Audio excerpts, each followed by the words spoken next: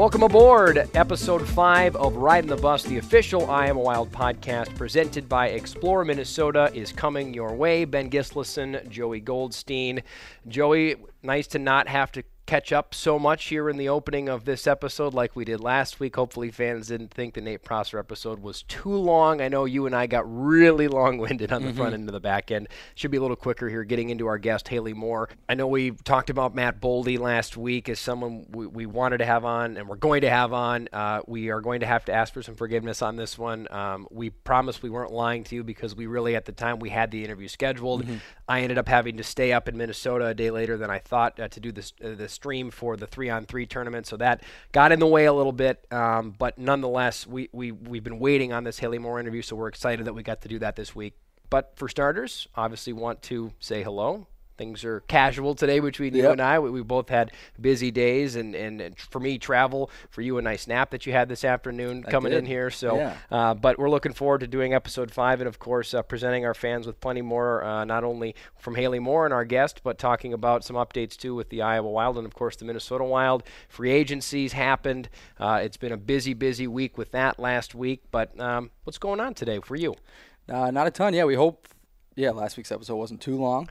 It was your well-thought-out, in-depth Kardashian wrap-up. Had something to do with that, for sure. I think that was about 23 minutes. Yeah, it was. It was as long as the show was. That's thorough, right? That's thorough. Talked a little bit with some people in the office. They said they could see you sitting there taking notes throughout the episode. I was. Everybody thinks you really enjoyed it, which I'm sure you did. But, yeah, we hope you listened in and fall through the whole thing. It was a good episode. It's just longer than some of the usual ones, but yeah, I'm good today. Like the little jab that we both had busy days, and then I took a nap, so thanks for that. Appreciate that. It's half day Fridays for us here in the office, so I got the dog at daycare, so it's really my chance to just get caught up on some sleep. So it was nice. I enjoyed it. I woke up with a ridiculous text from you that I didn't know what it meant, so we had to talk that out when you got in about a hot dog eating contest, which maybe we'll get into down the line. I don't know, but yeah, other than that, we're golden. We're cooking. We got some exciting things happening in the coming weeks here with, getting ready for the schedule to be released and whatnot. So hopefully maybe next time we talk, maybe not till the time after that, we'll probably be able to dive into that and break things down a little bit for everybody. Exciting times for sure. I feel like the development camp up in St. Paul every year, and I haven't been here that long, but it does feel like that's going to be moving forward as the years compound here, hopefully with me and the Iowa Wild. That's kind of the kickoff point to where almost a halfway point. Some people will say that the 4th of July is really the halfway point, but I think for hockey, it feels like that mid-July. Chicago, I know, was doing development camps. I think Dallas had their development camp. So teams start to do it right around there. And to get back in the rink to see some of the players that, of course, we've gotten to know. Marco Rossi was there. Adam Beckman was there. The whole staff, the development coaches from Minnesota, the full Minnesota staff. As much as you love to get away when the season is done, there was a little bit of that itch now. I was driving back going, that was fun. It was great to be around the banter, getting jabbed and barbed at by all the guys again. You miss that. You don't get that as much, obviously, in May and June and in the opens of July. It's a good way to just dip your toes back into it. And, when the schedule does come out, that's like things ramp up. That's when things become real and you kind of really start, pedal to the floor, really start going. And then it dies down a little bit. And then all of a sudden training camps here up in Minnesota, and that's really when like your season is here, is when training camp kicks off. So exciting stuff for sure. Let's get to our 10-year tidbits presented by Explore Minnesota. Plan your next trip on the water or discover the many rivers and waterfalls in Minnesota, which sound really nice on a scorching day like it is today in Des Moines. Whether you are planning on making a trip on a tank full, visiting the headwaters of the mighty Mississippi, or just planning a fun day of hiking, start by ordering your free travel guide. Visit exploreminnesota.com to create your summer bucket list of things to do and places to go. I love that we've got ad reads. It makes me feel so official. Thank you so much, Explore Minnesota. Yes. You've made our podcast so legitimate. We can't thank you enough for that. Yeah, terrific sponsor, and I know the corporate team here does such a fabulous job at that. We not only have tons of sponsors, but great sponsors and sponsors that do really care about the product in the Iowa Wild. So, yes, a big shout-out to Explore Minnesota. Also, a goodbye for the Minnesota Wild and Cam Talbot. That was the big news of really leading up to free agency, there was the squabble between Bill Guerin and the agent of Cam Talbot, in which in episode 4, if people want to hit the rewind button, I think you could hear me saying, I don't think it seems like a huge deal. I'm sure Guerin will get this ironed out. We're looking forward to a great season of Cam Talbot and Marc-Andre Fleury. Yeah, well, listen, it's things. That's just kind of the nature of the beast in this business, and it is a business. Mm-hmm. I think Bill Guerin made a very good point with when all this kind of came out during the draft that, listen, Cam's under contract. I really don't have to do anything if we don't want to, but he also wants to do right by players, and he also wants guys to be here and be bought in, and he wants guys who want to be here. Not that Cam didn't want to be here, but he might have been a little bit caught off guard or upset. I mean, I'm not in Cam's brain. Yeah. I didn't talk to him. I don't know. But I'm sure he was expecting to not have to split time again, and obviously wasn't expecting the re-signing of Marc-Andre Fleury. So when that does happen, he's probably looking for a chance to go and be a number one somewhere, which he's got every right to because he was for majority of the season here in Minnesota. So obviously they ship him off to where did we send? Ottawa. Ottawa, yeah. That's right. Philip Gustafson comes back, a second-round pick of the Pittsburgh Penguins when Guerin was there. Mm-hmm. So really, you're seeing themes here with Bill Guerin. You look at Kalen Addison coming over. That's another example of a guy that Guerin went and got when the opportunity presented itself. Obviously, Jason Zucker, an Iowa Wild alum, going over in that trade years ago now.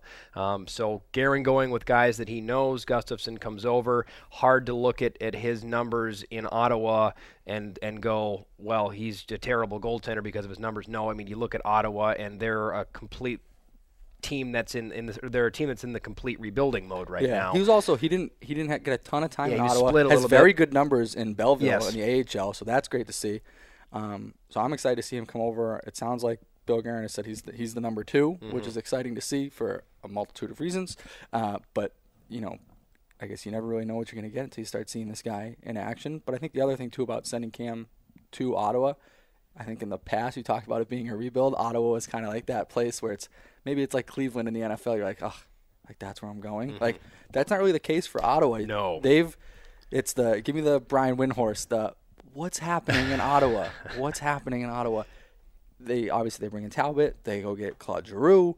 Like they're making some moves. They added a couple other pieces. Josh Norris signing. They really like him up there. Deal. Yep, they really like him. They are all of a sudden no longer this. I don't see them as this bottom tier team in the East. I think they're very much a competitor and probably a playoff team in the East as well. Agreed. I'm excited to see how it plays out with Gustafson. I certainly think he's going to get every chance and may prove to be a wonderful opportunity for him, but also for the Wild to have a guy to play in tandem with Fleury. It also potentially, who knows, opens the door possibly for a Zane McIntyre to get a look, potentially a Jesper Wallstedt to get a look. Maybe they might not get the chance right off the hop, but there's one thing Guerin seems to be is he's going to present the opportunity to a player that not only is going to be the best fit, but also is the best fit for his culture. I think about with this trade, too, with Guerin, the one thing he fiercely protects is the culture in the room. Mm-hmm. And if Talbot, in any way, shape, or form in the conversations he'd had, presented himself as someone that might, even though he was great for the culture, if he was going to be unsettled or unhappy, I'm sure Guerin went, well, we can't have that, almost to the point of no matter who it is. If you're not buying in, if you don't want to be here, then we'll find somebody that wants to be. And so hopefully for Cam, it's a great opportunity for him. He gets to be a part of the resurging Ottawa Senators, and Philip Gustafson comes in and is a great option for Guerin and the Wild, and maybe we see more of Zane McIntyre up there this year. Maybe he gets more opportunity. Maybe they're not quite as nervous about bringing up a young Wallstedt, even if it's just to see the NHL, to be around Marc-Andre Fleury. So I'm excited for it. There's some other signings, too, we wanted to get to not get too long-winded on the front end again here. Obviously, with free agency going on, the Minnesota Wild, some two-way deals to announce. Stephen Fogarty comes in from the Boston Bruins organization. You've got Andre Suster, big, meaty defenseman 6'7", comes in. I mean, he's a monster. I remember him from the Tampa Bay Lightning. That was when he broke into the league. You've got Brandon Bannock is back, so you've got one piece of the Bazooka line still intact. We're not sure about Dominic Turgeon quite yet. Obviously, Cody McLeod has retired, but that line, we talked about it at length, actually, that line at development camp. But whether it was Tim Army talking about it or Brad Bombardier, director of player development, talking about it, everyone loved watching that line, and they were so effective last year. And especially without McLeod, we know Tim Army loves to have tough teams and teams that have players that can shift the paradigm with a punch or a hit or a forecheck, and Brandon Baddock can do that. So excited to have him back in the room. And one guy for me that when I saw his name on this release that went out with this foursome of players, Nick Patan. A second-round pick of the Winnipeg Jets in the past, a small player, a tremendously skilled player. I haven't been paying as much attention to him as I paid attention to him early when he broke in with the Jets, but I remember thinking early on, I know he lit up the junior world in Canada. I was talking about this with Ryan O'Rourke, who will be here this coming season. Defenseman for the Iowa Wild, was with the Sioux Greyhounds last year in the OHL, but he said the same thing. He saw that signing and went, wow, Nick Patan, wow, can't wait, to potentially play with him, see him whether it's here in Iowa or with Minnesota. So a great couple of signings, or great 4 signings, it seems, off just the press release and what you can see about these players. I've heard good things about Fogarty. He's a University of Notre Dame guy. He's from Edina originally. I've heard leadership out of him. I've heard he's a guy that is really good in the room, and I believe he had maybe 45, 46 points last year. So I mean that's a good number in the American Hockey League. So they're reloading, rebolstering, and then 2 AHL deals. Michael O'Leary from the Hartford Wolfpack, he was a signing as well, and then the ECHL Defenseman of the Year, and Ben Finkelstein with the Newfoundland Growlers. So Finkelstein I remember seeing in Waterloo when he was playing junior there when I was working for the Buccaneers in Des Moines, and I mean he was a cheat code for Waterloo when he was there. I mean it was Eric Carlson in the USHL. He would show up out of just nowhere on plays and just make people look silly. Now there's a lot of levels between the USHL and the AHL, but he clearly was good enough to do what he did in the ECHL and lead that league as defenseman goes by the assists and points category. So he could be a great option if we do potentially see less of Kalen Addison this year. Who's that mobile defenseman that creates? Maybe it's Ben Finkelstein. Yeah, I guess the short of it, right? It's all depth signings for Minnesota. All these guys are on 2 ways. Sure, you may see some back and forth, but I would imagine most of their time for the 4 that were signed are going to be here in Iowa. Gives you Schuster on the back end, who's a big body. Ottenbreit, we've already got. He's a big body. Then you had Dakota Mermis, who is your favorite because he plays like he has a big body. Not that he's small, but he's got that fuse, which is your favorite thing. So you got guys who play big on the back end, which is important. You get some depth up front as well, filling some of those veteran roles with guys who are currently, restricted free agents or unrestricted free agents. Don't forget Joe Hicketts, too. We cannot forget Joe Hicketts. I'm not forgetting Joe Hicketts. I'm just thinking more of... He's one guy that if he won't listen to this, but if you ever heard this, he didn't bring me up. We would hear from him. We want to get Joe Hicketts on here, too. Of course. So, apologies to Joe, yes. But... Nick Patan, his brother actually played here in Iowa for a little bit I think he was on a loan, but he played here for a little bit. So guys who are going to help out, and then obviously, like you mentioned, you get the guys on the AHL deal. Finkelstein is one who intrigues me probably the most, just simply because of the numbers that he's put up. I know looking back and seeing when we announced a signing or as the signings were coming out, people talking on Twitter and whatnot. And all the people for the Growlers, where he played last year, were very upset that he wasn't coming back. The teams who played the Growlers could not have been happier because they didn't have to go against him anymore. He was that dominant in their games, and people hated playing against him because of the numbers that he put up. So I'm glad to have that guy on our side.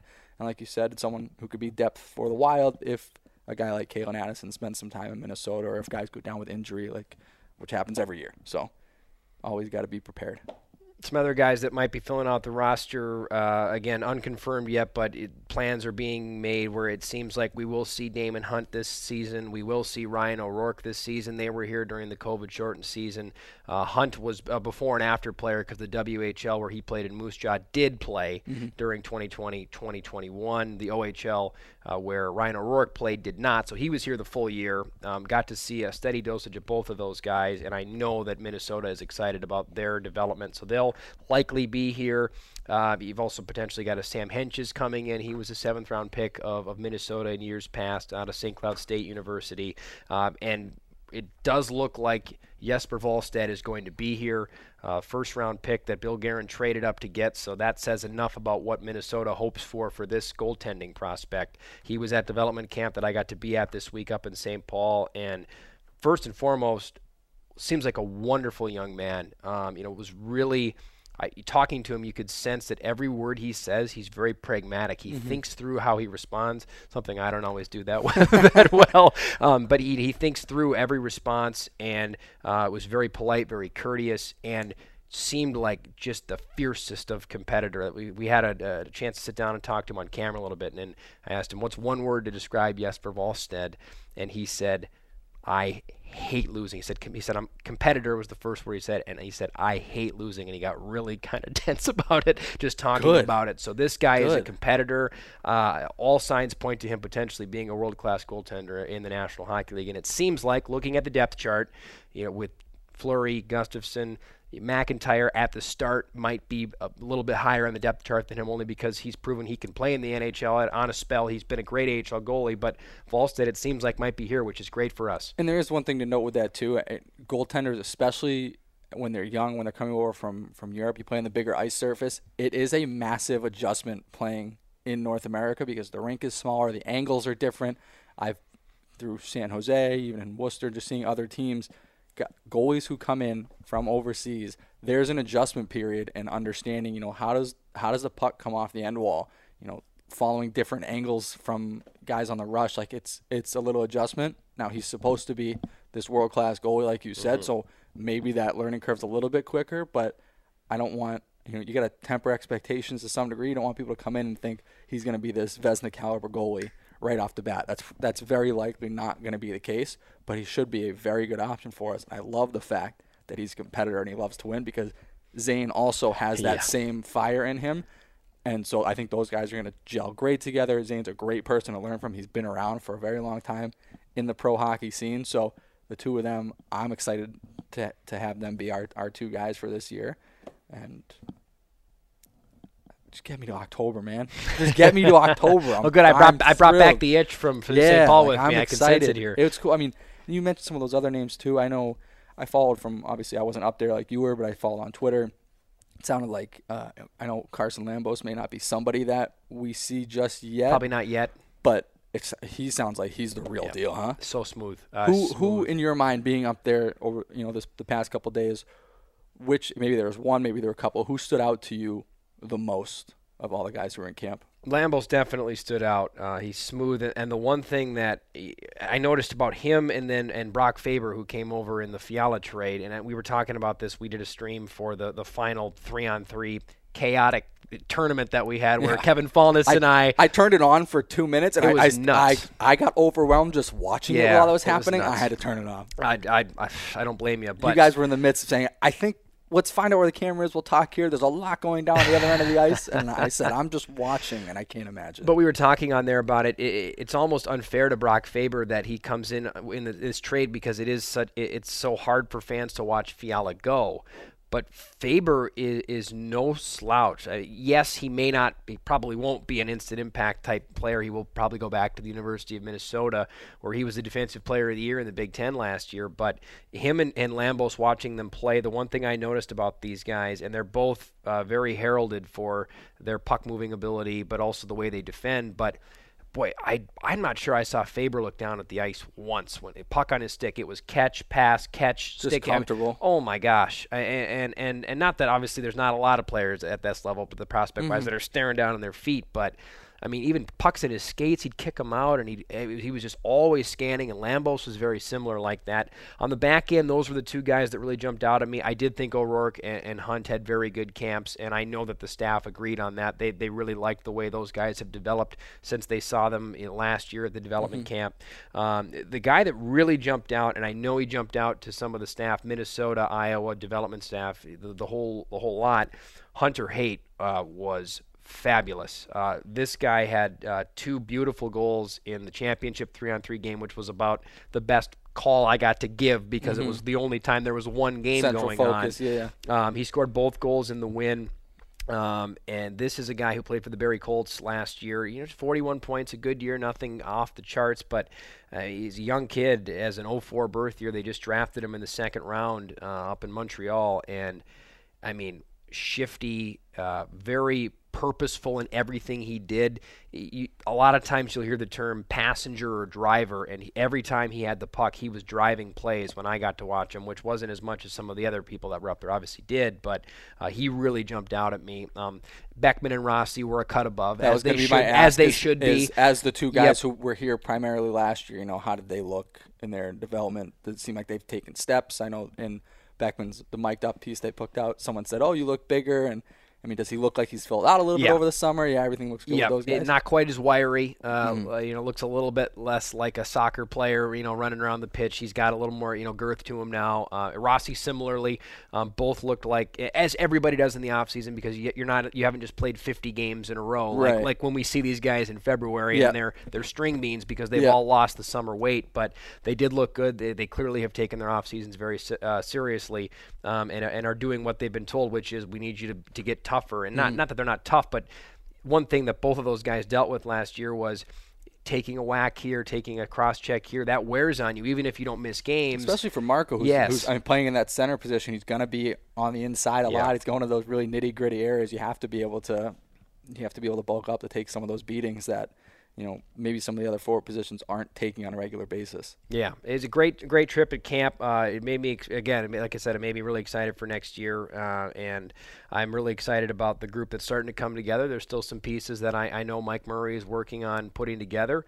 I mean, maybe we'll see some old faces from last year that aren't re-signed yet. I'd imagine we'll see some new ones too, so I'm excited to see what comes up there. And also it'll be curious to see who are some of the players that are coming back that played certain roles last year that might get elevated roles, like a Nick Swaney could be a guy that I think could really play an elevated role next year. And speaking of elevation, some staff promotions that you wanted to get to. Yeah, I really don't think we've put them out publicly yet. We had a couple internal promotions for people that certainly deserve shout outs. So the first two, it's all out of the ticket sales side. So Colton Schroeder got moved up. He is now overseeing our whole membership services team. So Wild 365, all our season ticket holder accounts.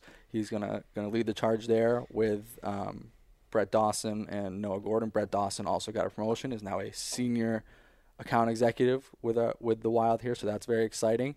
And then Chase Tennant, who was a group sales account executive, is now overseeing the group sales department, and they are working on hiring a couple new faces as well over there to help round out the group sales team. So a couple well-deserved moves for those three guys. Very exciting. All young kids, eager. Everybody's ready to get the season started. I think everybody upstairs in the same boat, right? Everybody's waiting for a schedule to come out. Everybody's ready for tickets to go on sale, ready for us to announce our promotions and theme nights, which I'm working diligently on every day. It's gonna be a good year. Can't wait. Some fans might be sitting here listening, why are we talking about staff promotions? But I would imagine more so than not they're clapping or they're thinking, well done. Because, yes, we sit here and we get to do the podcast and I get to do the games, but the lifeblood of what happens in this organization happens upstairs. It happens with the tickets. It happens in your world, in the marketing world, on the corporate side. Obviously, all the work that Allie Brown does leading from the front of our organization. So it is worthwhile for us to recognize these people when there are promotions that happen, because it's just as much of a grind for some of the staff upstairs as it is for some of the staff down here, who maybe gets a little more aplomb or applause for the work ethic or the grind, if you will, just because we're out on the road. But there's similar grinds happening upstairs, and everybody really has an oar and they're working in the same direction. Well, it's that Iowa grown mentality, right? That's what our tagline is for this 10-year. We've come a long way in 10 years. We're growing all across the board, on the ice, off the ice, in the community, the players, the development they have, but also our staff growth internally for the staff's grown. We've had staff go up to Minnesota, so everybody it's all in that same mindset. We want people to be here, we want people to grow here, and giving people that opportunity has been huge, and we're going to continue to do that. So it's great for those three who our fans probably know better than most on the staff, because they're on the ticket side and they interact with them during the season almost on a daily basis. They're on the phones. They're doing a lot of the hard work, and it's not very glamorous. So a big shout-out to everybody that we were just talking about there, and just the entire front office staff. I know a lot of them listen, and we appreciate it, and we obviously appreciate everybody tuning in. That's it for Episode 5 on our 10-year tidbits. Again, thanks to Explore Minnesota for sponsoring that segment and also the show. Let's talk Hayley more. We went for her early. We had this interview in the can for a while. We didn't want to run it right away because we wanted to get a few Iowa Wild, Minnesota Wild people out there. I think it may have jarred people. Why is episode 2 someone who doesn't have a direct affiliation with the team?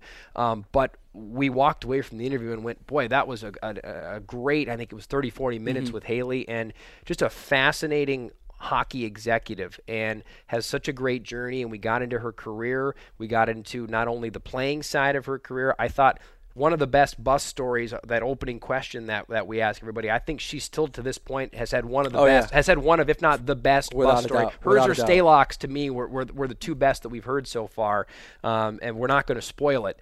But tell us more. You were a part of, obviously, as we were in Mitch at the time, about when we were thinking about bringing Hayley on. What were some of the whys of why we wanted to talk to her? Yeah, well, I think the big thing with the Hayley Moore interview is obviously taking the role that she took as VP of Hockey Ops within the American Hockey League.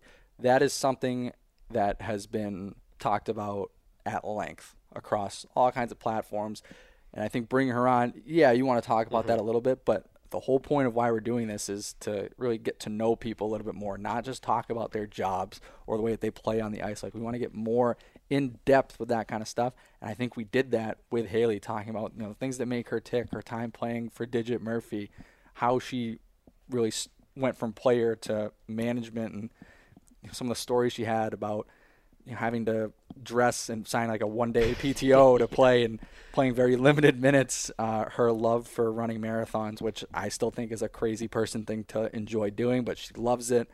She seems to be in the perfect role for herself, and she's doing a great job with it. It was cool to hear. I know you asked her a little bit about the officiating side of things, some of the calls, some of the things that have been a little bit more prevalent in the game as of late, to hear her thoughts on that and where the direction of things are going. So I think people are going to love it, and I don't want to spoil too much of it, so maybe we just kick it right over now. Yeah, that's it. That's period one. Let's get on to period two. So all aboard as we go more in-depth with VP of Hockey Operations of the American Hockey League, Hayley Moore. Welcome back to period two of this special episode of Ridin the Bus, the official podcast of the Iowa Wild. Today we have a very special guest joining us all the way from Chicago currently, but she spends most of her time in Springfield, Massachusetts, working for the American Hockey League as the Vice President of Hockey Operations. We have Hayley Moore with us. Hayley, welcome, and thanks for joining us.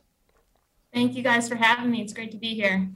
Awesome. So first question we always ask everybody is Ridin the Bus. So with that, we want to get some of your best stories. You've played, you've coached, you've been a GM, you've pretty much held every position on the hockey ops side that you can. Can you give us some insight? Any great stories, bus etiquette maybe, things that you've come across in your time traveling for hockey? Yeah, that's such a great question. Obviously spent a lot of time on the bus over the years, and I think with this question, all of the horror stories are the first things that kind of pop into my mind. Obviously there's always the karaoke on the bus and all those good times, but my probably most memorable bus experience was my sophomore year at Brown. We were at St. Lawrence, which is about a 7 to 8 hour drive, and we lost in the ECAC championship game to Harvard, but at St. Lawrence. And we got about 30 minutes into our drive home. Our season is over. We missed the NCAA tournament by one spot by losing that game. And our bus broke down. And not only did it break down, we were on the side of the road for 7 hours. Oh my God. So our season ended, our bus broke down. We had to wait for a new bus to drive out from Rhode Island to come pick us up. And it was the icing on the cake at that point. I don't think you could get much worse of an ending to your season than that. So it was a memorable experience, but we tried to make the most of it and enjoy each other's company. And I think a few people missed their exams the next day, so that was the silver lining. So they got an extra day to study. When you're stranded like that for a couple hours waiting for a new bus to come out and get, what are you guys doing to pass the time?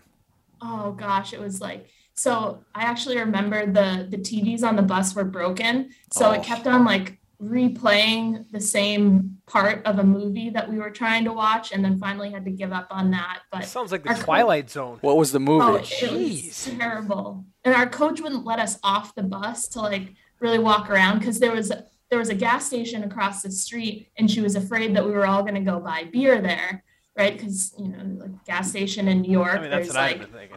alcohol everywhere, but we're all college students. So she's like, nobody's allowed off the bus.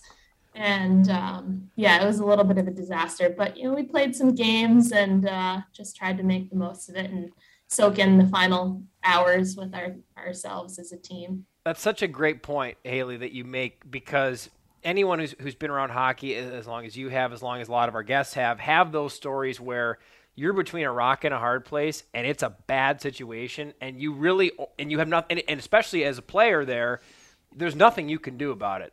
Now, the team services guy is having an absolute nightmare scenario in that situation. I can tell you that. But for the players, you do just have to take what you can and make the most out of it, because sitting there and being a curmudgeon for 7 hours, it's only going to make it worse, right? Exactly. Yeah, we just had to kind of create our own fun and make the most of the situation. And I think, the silver lining was kind of like our season was ending and that it was quality time that we got together that in hindsight, we wouldn't have had otherwise. And, I think we would have had plenty of time on the bus, but we got a little extra time on that trip coming home. So and that was special. That was Brown University. As a very decorated player there, I'm curious because, as we alluded to, you really have spent time in so many of the different professions that there are to be had for people that want to move into the front office side of hockey. Did you know at the time when you were playing that you wanted this path, or was this more of it sort of just came to be as dominoes started falling once you got outside of your playing career? Yeah, I wasn't somebody who knew early on what I wanted to do when I stopped playing. I would say I was a bit naive when I was in college, and I was so focused on my playing career and so passionate about it. My goal was to make the Olympics. I was very in the moment and just trying to serve my team. And I kind of always told myself that there was going to be kind of a playing career path for me once college hockey ended. And there really wasn't a whole lot, which is kind of how my career, transitioned once I did have to hang up the skates. But I didn't know until after I was done playing how I was going to kind of keep hockey in my life. And that's because for so long, I only saw playing as, my path. And it took a little bit of time to get there. And I think that's a big part, Hayley, about, a lot of people that play, you get so involved in everything that you do, and it's such a big part of your life that it's hard to even think about doing something else. And part of your job now with the league is to help some of those players that maybe don't know what they want to do next on the officiating side. You oversee that process for the American Hockey League. What's that been like? What's the training process like in getting some former players? I know we've had Justin Kia and Jordan Samuels-Thomas through Iowa and a bunch of others that played at some level and are now looking to transition into something else. What is that process like for you, starting at the recruitment stage and maybe to the training phase and then the execution of it all? Yeah, it's been really eye-opening for me to just see the career path and as a great way for people to stay involved in the game, on the ice. And it's something that I wish I knew more about as a player. And it's been really rewarding for me to be able to kind of work in this space. It's you get the fulfillment of really kind of coaching and mentoring, but also being able to have an impact on the game and see their growth and development. But it's an area where things are constantly evolving too. And that's a challenge, but it's an exciting one that, kind of day to day, we look to spread awareness to the career path and hopefully, the more eyes we get on the opportunity there, the more great qualified and officials we're going to continue to attract. So I think it's a really exciting space to be working in, and it's one of the most rewarding parts of the job that I've stepped into here. And when you were in Des Moines this past season, you mentioned to me that the development process for officials at the American Hockey League level is not dissimilar from the development process for players. What is that like? Are you in the league office grading officials during games and trying to figure out which officials might be ready to take the next step? And we've seen that this year as well. Yeah, absolutely. I'd say in terms of like the development process from, youth all the way through the pros is kind of similar in that, no path is the same for any player. No path is the same really for any official. And there's a lot of different points to entry. And then also like the development process throughout the season for our current officials is something that's very similar. We're doing video with these officials where we're doing pre and post game meetings. We're constantly looking to provide feedback, provide supervision, get as many eyes and conversations with these officials as possible. And then we do preseason training camps and all those sorts of things. So it's very much a job for them, and it's a lifestyle that they buy into, and they live and breathe it every single day. And the off season is a big time for that growth and development as well, just like for the players. In your communication with officials that I'm sure you have nightly, daily, every day, I mean, it's got to be a lot of communication that you have with the different people who wear stripes for the American Hockey League. Is there a call that you hear them talk about most that you think they get the most tension or dissent from coaches on? Is it, I know cross-checking has become much more prevalent. Are coaches going after officials for that? Do you have any kind of a beat or heartbeat on what you think some of the gripes from maybe the players and the coaches are towards officials on a nightly basis? Yeah, I think it definitely kind of ebbs and flows depending on what point of the season we're at too. But I would say, the cross-checking standard is something that everyone really kind of embraced right from the start of the season. And as soon as coaches, teams, players knew that standard was changing, it was like immediately they wanted it addressed that way. So it wasn't really resisting the change. It was wanting it enforced and making sure, isn't this a cross-check with our new cross-checking standard kind of thing? So that sort of question coming from teams, players, coaches, just, wanting to understand the new enforcement. And I think that that's typically where questions come in the most, is when there is like kind of a change in enforcement of a rule. Obviously video review and those sorts of things come up quite often throughout the season.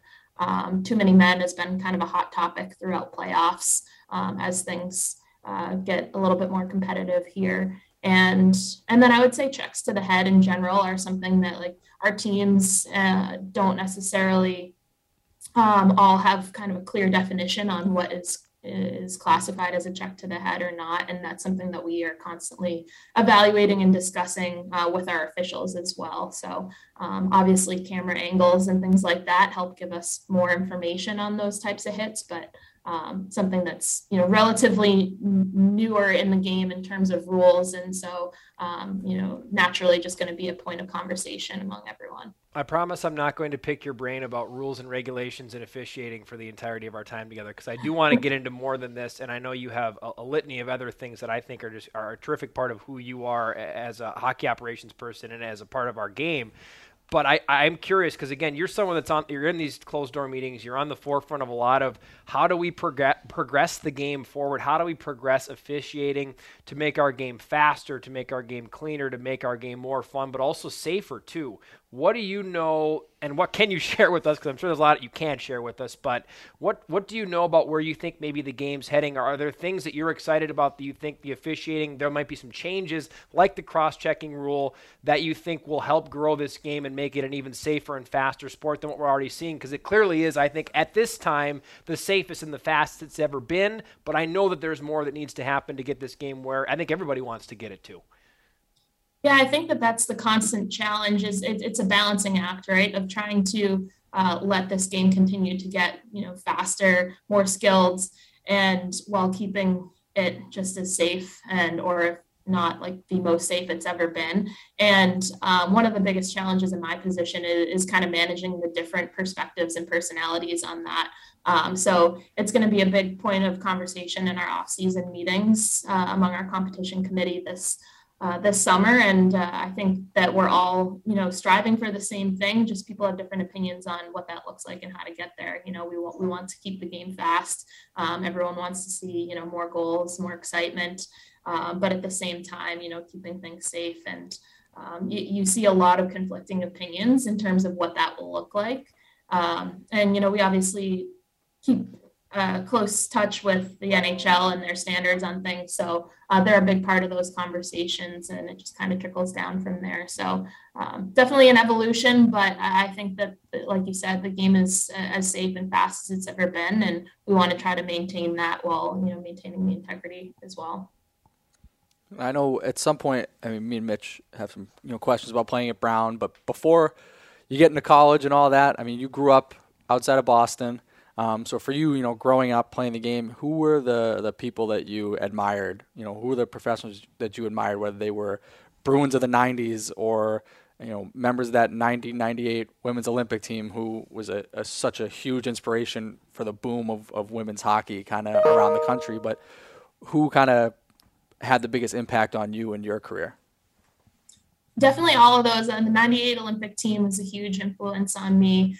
I grew up actually going to Brown women's hockey games as well. There weren't a ton of college women's programs in the area. My parents would drive me down there and see those games, but Bruins of the 90s as well. I mean, I was convinced I was playing for the Bruins when I got older. So, that there had a big influence on me as well. Sergei Samsonov was my favorite player. I had posters of him all over my walls. My brother had those ones. I had the Joe Thornton pictures. My brother had Sergei Samsonov. That was the kind of the way we grew up with Spinorama, man. Spinorama, Samsonov, Spinorama. Who could forget that? Guy could fly. Oh, he was fast. Yeah, that's awesome. Then how do you make the transition into playing? Was it something that you did from a young age, or was it something that was inspired from those moments watching Bruins teams and watching women's hockey at Brown?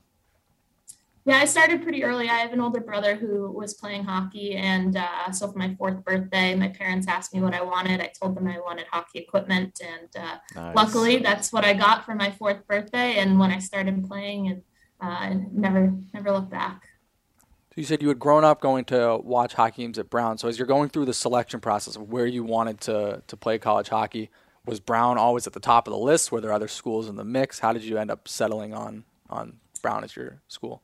Yeah, it was always at the top of my list, even though I didn't really know much about it. I just knew that's where I could go watch women's college games. And then as I got older and got into high school and learned about everything that the school had to offer, I realized that it was a good school to have at the top of my list. They had a successful hockey program. They had a veteran coach there. It was the first time I ever had a female coach, actually, was in college. And obviously great education. And I knew that, my playing career wasn't going to last forever, although I hoped it would.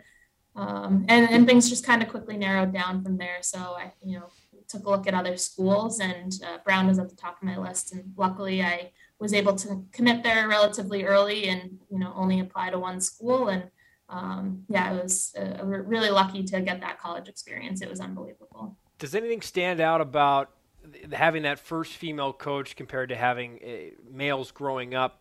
Do you remember that moment, and what do you remember about that moment and that year, and then any female coaches you may have had after that?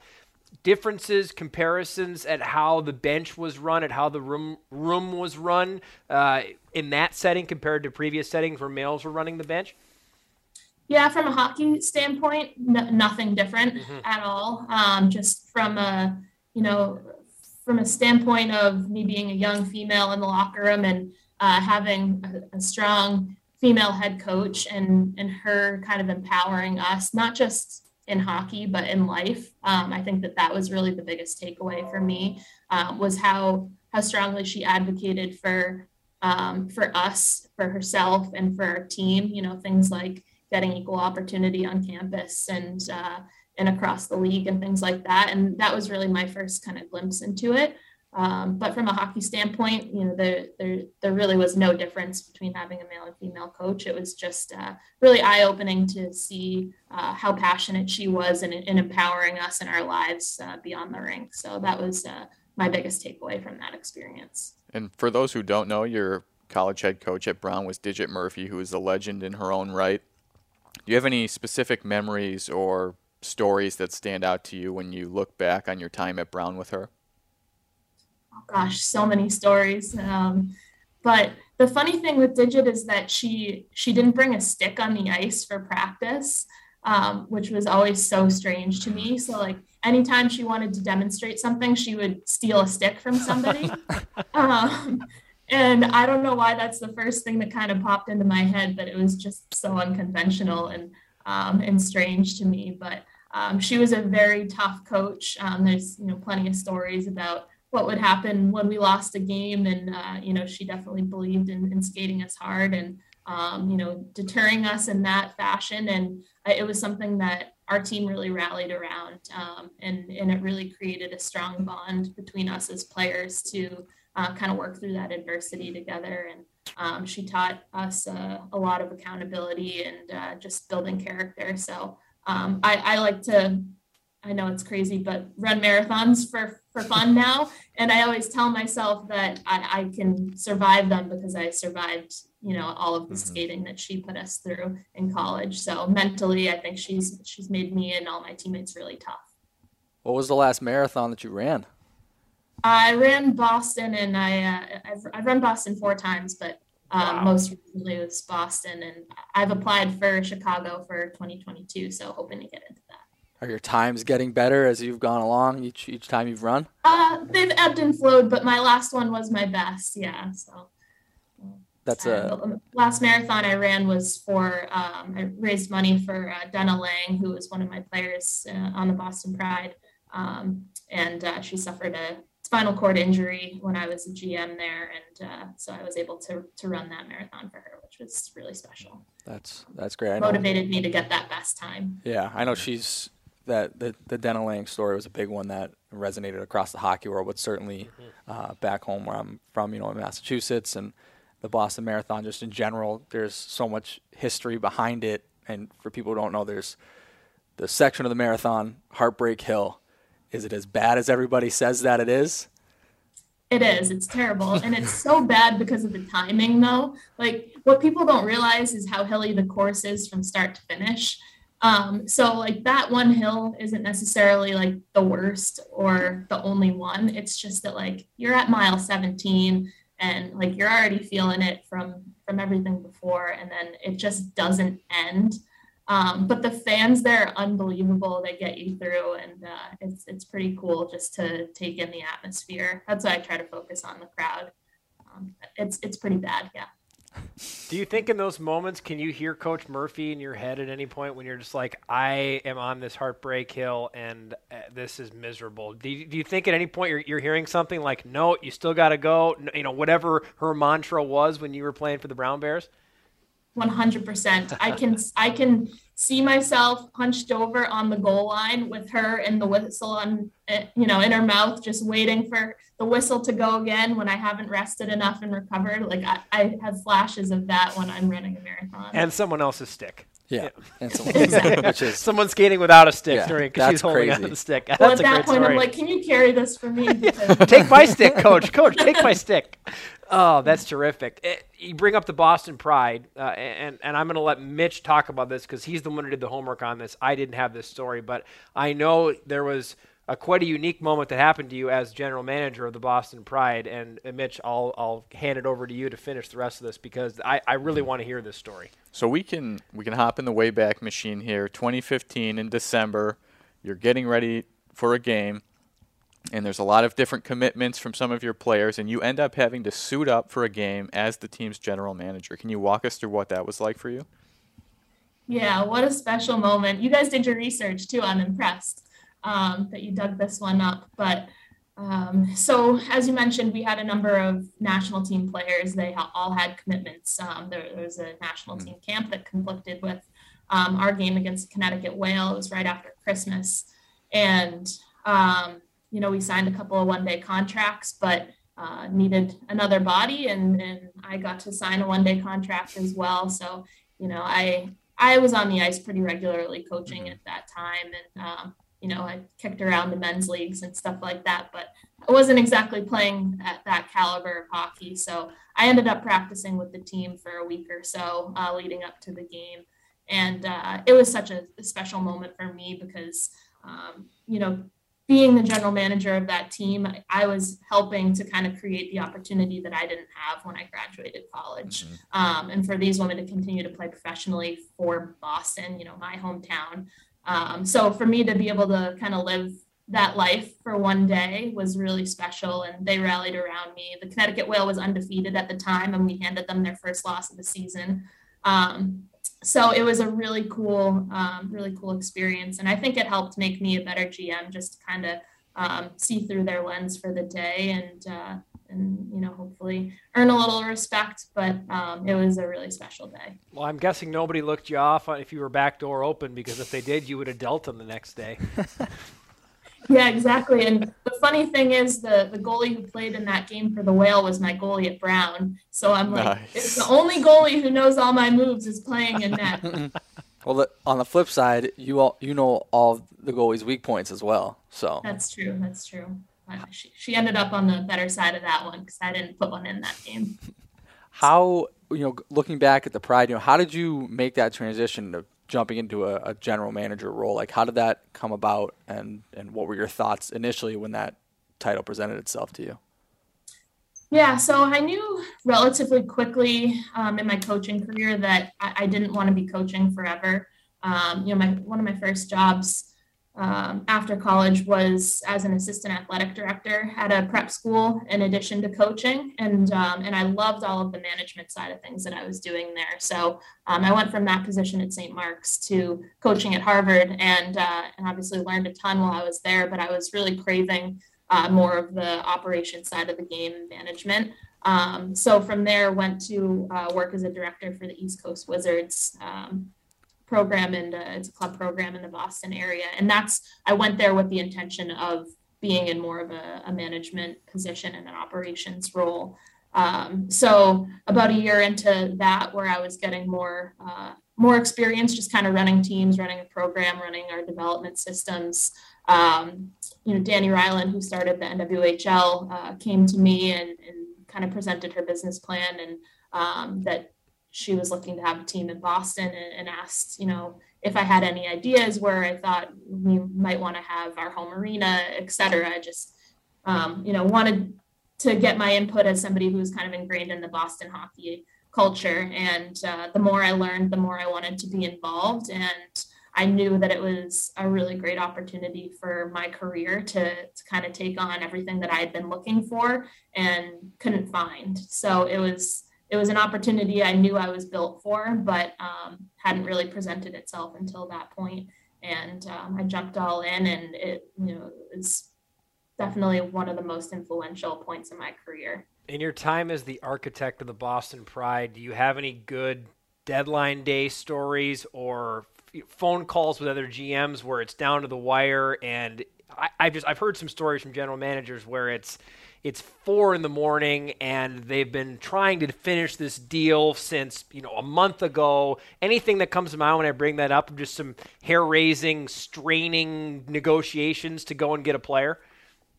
Absolutely. So in that first season, contract negotiations were challenging to say the least. And, I was building a team from scratch. So it was, a full roster that we needed to build there. And I was looking to sign about 8 or 9 national team players, and they all wanted to negotiate their contract collectively, and didn't end up signing until the night of our first practice, which was at the deadline. So we went through months of contract negotiations back and forth, and they had the same agent representing the group of them. And I could have lost all of them and had, half of my roster depleted. And we were looking for everyone to buy into our league and everything that we had to offer at that point. So it was a leap of faith that I was asking them to take to come in and join our team and get them to buy into, the culture and the environment that I was hoping to build there. So it was definitely a time where I probably lost a few years off my life and lost some hours of sleep, but at the end of the day, we got all of them signed and on the ice for that first practice, and ended up winning that cup, the Isabel Cup, that first year. So it was all worth it in the end. And Hayley, I'm from Buffalo, so I got to witness sort of firsthand the growth of the NWHL with the Buffalo Buttes in Buffalo. It's a great name. It is. It's a great For name. you, what has been the largest area of growth in women's hockey from the time you joined the Pride organization to now? I can't believe how much women's hockey has grown. I think the fact that people are talking about women's professional hockey as much as they are right now is just a huge testament to all of the work and growth that's been done. But, it was such a short time ago that, women were not being paid to play hockey anywhere in North America. When I graduated, I went overseas and played in Switzerland, and that was the only place that I could get a paycheck playing hockey, and it was very minimal. So, to see, 7 years later now, that there's so much opportunity for women to get paid to play hockey. Granted, there's a ton of work that needs to be done, but I just think it's a huge testament to the interest in the sport, the growth, the visibility that we've had. Obviously, the Olympics play a huge influence on that, but my favorite part of the job is to go to a game and see all the little young girls and boys in the stands that now have women's professional hockey to go watch, and to see that crowd.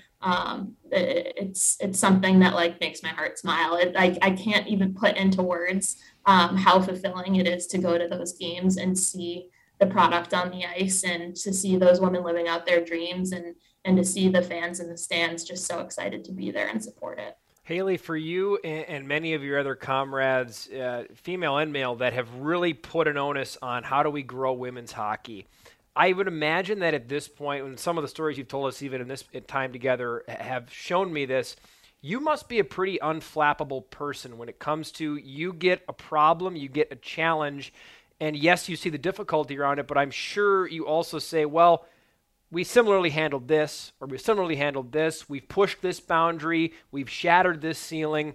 Would you say that's an accurate representation of how you approach problems and difficulties, whether it's in this job or whether it was while you were a GM? Is you seem to be someone that this is a can-do attitude type situation no matter what's thrown at you.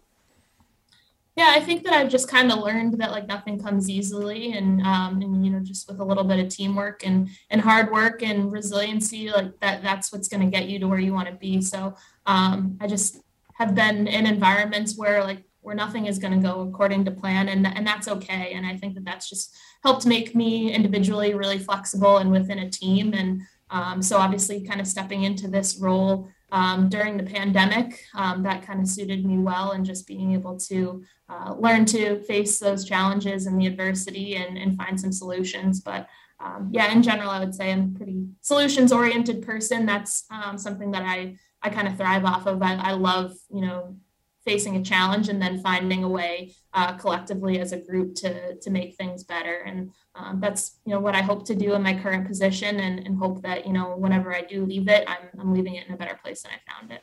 You've been so gracious with your time. I only have one final question, and this is an Iowa Wild podcast, so we do have to ask at least one Iowa Wild-related question. In the league office, I'd imagine that each team has somewhat of an identity within all the different minds of people who work in the league office, and I'm curious, as the broadcaster of a team who led the AHL in penalty minutes by a moonshot this year and last year,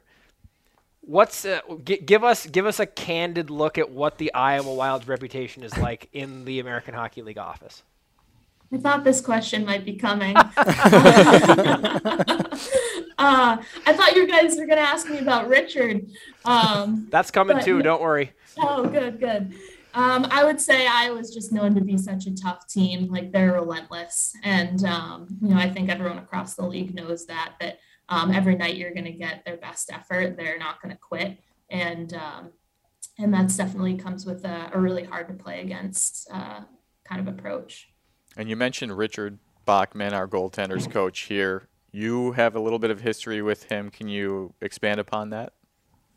Yeah, so Richard and I went to high school together at Cushing Academy in Massachusetts. Some of the best 4 years of my life, too. Such a great place, and really a hockey school in that, it's produced so many unbelievable hockey players, including Richard.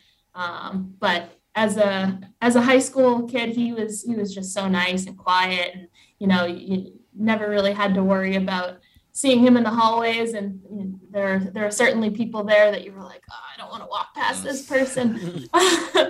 And Richard was always so nice and very humble. But one of my favorite things about him too is that he came into the hockey program and was a backup goalie to start, and then to see the success that he had beyond high school, and professionally, he definitely had to work to earn all of that. And same thing with Connor Sherry, who was a JV player at Cushing Academy. his first year. So those are some of my favorite stories about the guys that kind of came into a really tough, strong high school hockey program and just kind of worked really hard to prove themselves and have success at the next level. I would describe Bacher as loud, mean, and arrogant. So the National Hockey League must have changed him a lot from when you knew him to how we know him. No. Exact same person now. Bacher is a tremendous guy. This has been tremendous, Hayley. Anything else, guys, before we call this a wrap? I think we're good. I'm all set. Yeah. Yeah.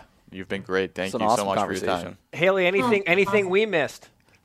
I don't think so. No, you guys are great. Very, very well prepared. I'm impressed by all the research. So appreciate all the conversation. Hayley, this has been wonderful. Thanks for giving us a glimpse of not only what it is you're doing now, but what it is that has brought you to this position and has made you the right person for the job. And we're looking forward to seeing the progress of your career and having you back out here to Wells Fargo Arena sometime this coming season. Awesome. One of my favorite arenas. I look forward to being back, and thank you guys.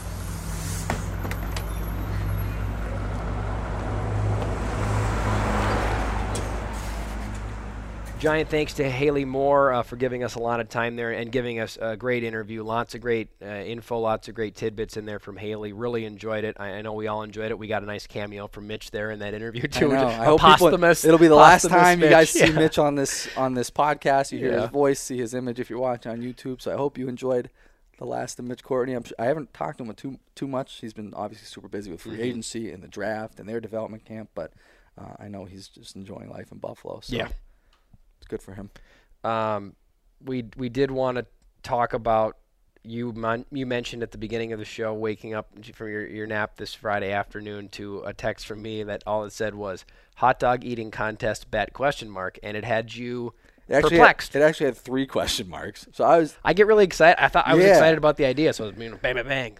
Yeah. Okay. So I took like I said, half day Friday. It was nice to relax for a little bit. I had the dogs at daycare, so I didn't have chaos when I got home. It was nice to just relax, decompress for a little bit. I had one of those you wake up and you're like, what year is it kind of naps. Like it was just a deep sleep. It was great. I had the air conditioner to go home on. and It was take nice one and now. closed. Yeah, great. right. And I wake up and I got this text message from Ben, and it says, like you said, hot dog eating contest, ? And I don't know what that means. And so I said we talk about it when we got here, but we briefly hit on it. You want to do a bet with a hot dog eating contest. You said, losers got to do, because we know our punishment for the next one, which we're not sharing just yet. You said, we'll do a hot dog eating contest. That's, as someone who is now a hot dog eating contest veteran, that's a punishment for both people as it is. So that might be something that we got to table or dig into a little bit more. But on that subject, we need to figure out that next bet. So we want to throw it to you guys, listeners, viewers, our fans, of which there are many.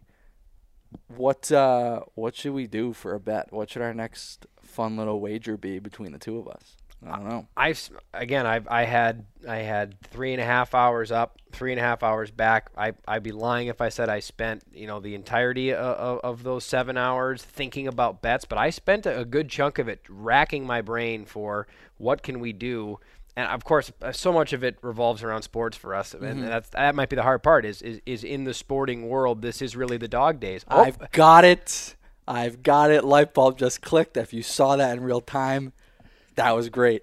This also wasn't. This is not fake. This isn't acting. Okay, so he has something. This is real. I got it. Monday, the 18th, home run derby for Major League Baseball. Now, there are 8 competitors, so there's a lot to choose from. But maybe what we do here real quick, like on the spot, we pull up the field and we each take 4. So someone's going to win and someone's going to lose, and we just pick a winner. Boy, this would so no research. We're just strictly picking. We're just picking right. We're picking right now. Yeah. We'll pull up the field. Okay, let's pull it up. What we'll do is it's bracket style, right? So we will rock paper scissors to see who gets the first pick, or Marquise. Gonna rock paper scissors on camera. No, we're bringing Marquise in, and we're gonna have Marquise give us have us pick a number like 1 through 5, and if you get it right, you get the pick, and we'll write this down somewhere. This is gonna be fantastic. All right, so Marquise has his headset. Here's what we're going to do. We're going to go through the whole the whole field here real quick. There's 8 people, 8 hitters, if you will, competing in the Home Run Derby on Monday. So I guess by the time you hear this on Tuesday, you're going to know who's won and who's lost. So in a couple weeks, get ready for our punishment. Punishment for this one is our next episode. I guess after this one, the loser has to do the podcast in full hockey gear. Guest recording as well. Guest recording, everything, because sometimes we do the guests on a separate day than the intro and outro. Full hockey gear, and I'm talking helmet to skates, everything. And we'll make sure we got proof of it all. And you got to wear it. It's. I wouldn't say it's cool here in the locker room. It's not. It's not hot, but it'll get warm very, very quickly.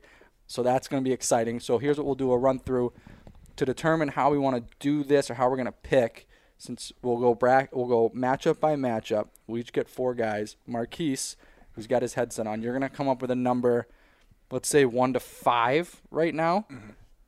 We'll try to pick who's got the number. If whoever gets it will get their pick, and then we'll kind of alternate through the rest of the matchups. So, you have a number in mind? Yes. Okay. My idea, you can pick first. So wow. What's the number you got? Awfully kind of you. 3. That was not the number, but Joey, you get a turn to pick. Well, yeah, it's whoever gets the number right. Of course. Yeah, that's what I'm saying. Yeah, okay. He didn't get it, so it's your turn. All right. You strike me as a number 5 kind of guy. Nope. Oh. 1. Nope. There's 2 left, so. 2. Joey got a number 2. All right. It doesn't matter. I didn't want the first pick anyway. So this first matchup, we got Kyle Schwarber and Albert Pujols. All right. Well, listen, as much as I would love Albert to win, as much as I would love the machine to win, he's not going to, and I'm going to take Kyle Schwarber. So give me that. Let's write this down. We'll see. We'll see. Don't want to lose it. All right. What's the next matchup, Marquise? 2 seed Pete Alonso and 7 seed Ronald Acuna Jr. I'll go with Pistol Pete Alonso. It's not a bad pick. Is that his nickname? I don't know who this guy is. His nickname is the Polar Bear. He plays for the Mets, and kind of like Pistol Pete Alonso. He is going for 3 straight home run derby crowns. This guy just absolutely crushes. Glad I picked him. Baseball. Okay. He used to play in the Northwoods League where I interned at. Oh, really? Yeah. A little fun fact out there. The Madison Mallards. Wow. It's like the junior hockey of Major League Baseball. I've been to a lacrosse loggers game before. Yeah. That's Northwoods League. Okay, so I've got Alonso, you've got Schwarber. Next, Marquise. 3 seed Corey Seager and 6 seed Julio Rodriguez. I'm gonna go with the underdog here. I love like the that. kid, Julio Rodriguez, Seattle Mariners. As of right now, probably the front runner to win AL Rookie of the Year. So I'm here for Julio Rodriguez. I like how for your picks you can tell us all these information. For me, I just come up with some stupid nickname and say, "Yeah, I'm gonna go with that guy." Well, it's one of those. Hey, we're in the middle of the dog days of summer, and the only thing on right now, sports wise, is baseball. So when you flip on ESPN, I got to watch SportsCenter in the morning. That's what I do when I get ready to come to work. It's just baseball highlights, and these are the names that I hear all the time. So, yeah. What's the next one? All right. The last matchup is 4 seed Juan Soto and 5 seed Jose Ramirez. I'm going to go with. I like that you went with the underdog, Joey. I'm going to do the same. What's Ramirez's first name? Jose Ramirez. All First right. ever, No way Jose is Soto beating Ramirez. Again, just come up with stupid nicknames. Yeah, hey, I'm here for it. Stupid plays on words. This That's all I got, pretty much. This was as fair as we could make the picks. I love my picks. Hey, he has the first time ever appearance in the home run derby of a Cleveland Guardian. So yeah, this is true. Juan Soto. He's got a lot at stake. Juan Soto's another guy though who absolutely hits bombs. So here's what we got. We got 4 hitters on each side. Somebody's gonna win. Somebody is gonna lose. So we're gonna have a podcast in full gear. Are we not going to finish the derby and pick a winner? It's just the first round. It's one of those 8 guys. I see. There's four. So okay. I've got Kyle Schwarber, Ronald Acuna, Julio Rodriguez, Juan Soto. Those are my 4 hitters. I don't think any of them are on the same side of the bracket. They are going to be on the same side of the bracket. Whatever. Yeah, it doesn't matter. You've got Pujols, Alonso, Seager, and Ramirez. So the winner of the derby does not have to have their host dressed in full hockey gear for our next episode and recording. I'm excited for this one. For coming up with this quite literally on the spot, I really think it came together well. Yeah. Props to you. Yeah. Yeah. I like Kudos. the home run. It is fun. Yeah. Home run derby is pretty fun. I enjoy watching it. Baseball can be. I love baseball. I grew up playing. Baseball can be kind of slow and it can be boring at times. But who doesn't love watching guys just launch home runs 450 feet, 475 feet? And it's the home run derby. They juice the balls up a little bit. And it's in L.A. You're basically in Hollywood. It's gonna be a night on Monday. So I'm excited. It you know what? It's exciting too for me is this bet will now. I will watch this. I probably wouldn't have watched it previously, but now knowing that I have so much on the line, I will probably watch this. And everybody listening to this is hearing it the day after the home run derby. So they're laughing airs. right now. So you're probably laughing at us. Pete Alonso, this guy. He said, Pete Alonso hits bombs. Watch him. He may not hit many. You never know. He may set a record. I like this. I like. All right. Yep. And we got to have Marquise put the headset on, too, which is great. We'll get that more often now. Yeah, I like it. We'll have to find ways to get producer Marquise worked in. I like it. We're not going to tease, as we get to the end of our episode here, we're not going to tease a guest for next week because we've learned our lesson. We don't like apologizing to our fans. We'll have a guest. We will. Yes, we do have guest options for the coming week, but we're not going to tease in case things change, schedules change. So we're not going to tease who the guest is, but per usual, a big thank you to Jeremy Core and Executive Podcast Solutions for doing all the back channel work and making sure that we can be heard, we can be seen. So thanks to Jeremy. And, of course, Explore Minnesota for presenting the show, to Marquise for not only editing the show, but being now able to count to 5. That, too, yeah. Yes. Good for you. Yeah. Yep. But, joining as one of our co-hosts this week, always good to have a third voice in here. And of course, to you and to Hayley Moore. That was the biggest thank you there for that time. A great episode. Final thoughts, Joey, before we put a pin in episode 5. I hope whenever we take our next bus ride, we don't run into the same issues that Hayley did and have the breakdown happen. Yeah. It was so funny when she goes, I think you can probably see it if you watch the YouTube, you can see my face when she says our coach didn't let us off the bus. I was aghast by that. I'm like, she made you stay on the bus for the whole time? All of it was great. Thanks to Hayley Moore and for everybody that made this podcast possible. Thanks to Joey. Thanks to all of our listeners for tuning in. This has been episode 5 of Ridin' the Bus, the official Iowa Wild podcast presented by Explore Minnesota. As always, why don't you finish this one off, partner? 2 honks for the win. Give it to me. And thanks for listening.